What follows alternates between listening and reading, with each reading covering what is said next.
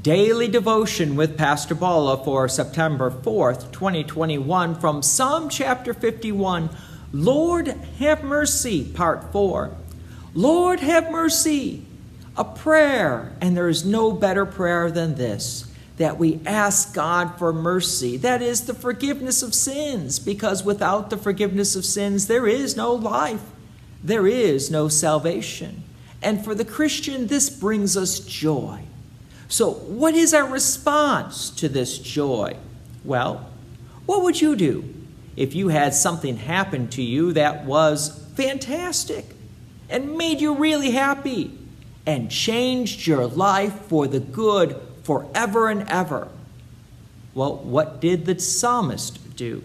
Verse 13, then I will teach transgressors your ways, and sinners will return to you.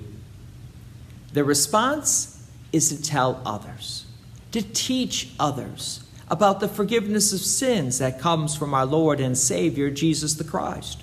By the way, this is the mission of the church, the community of believers that gather in Jesus' name for a purpose, to be built up so that they can tell others about the forgiveness of sins they have through our Lord and Savior, Jesus Christ.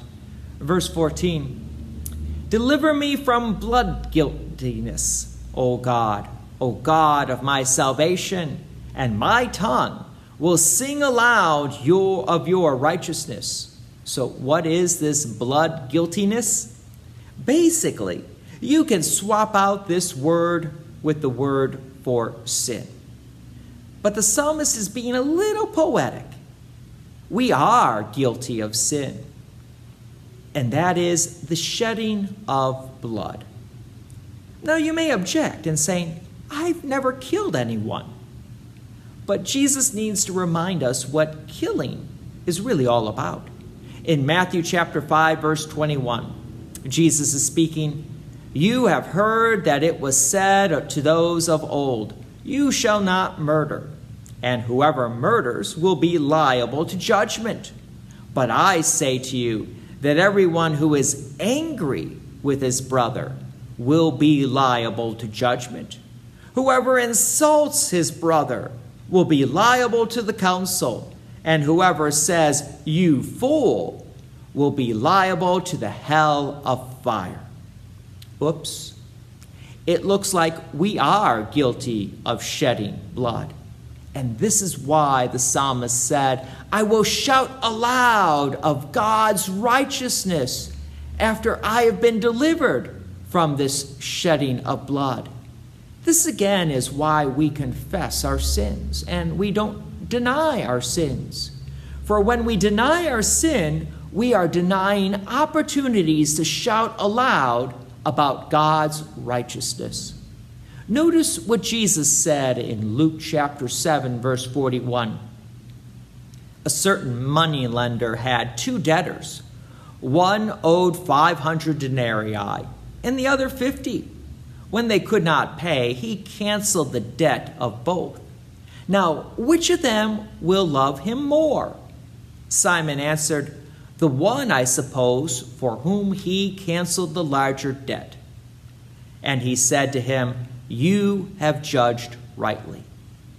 You see, when we realize our many, many, many sins, and that they're all forgiven and canceled, we will love God even more and more. As the psalmist continues in verse 15, O Lord, open my lips, and my mouth will declare your praise.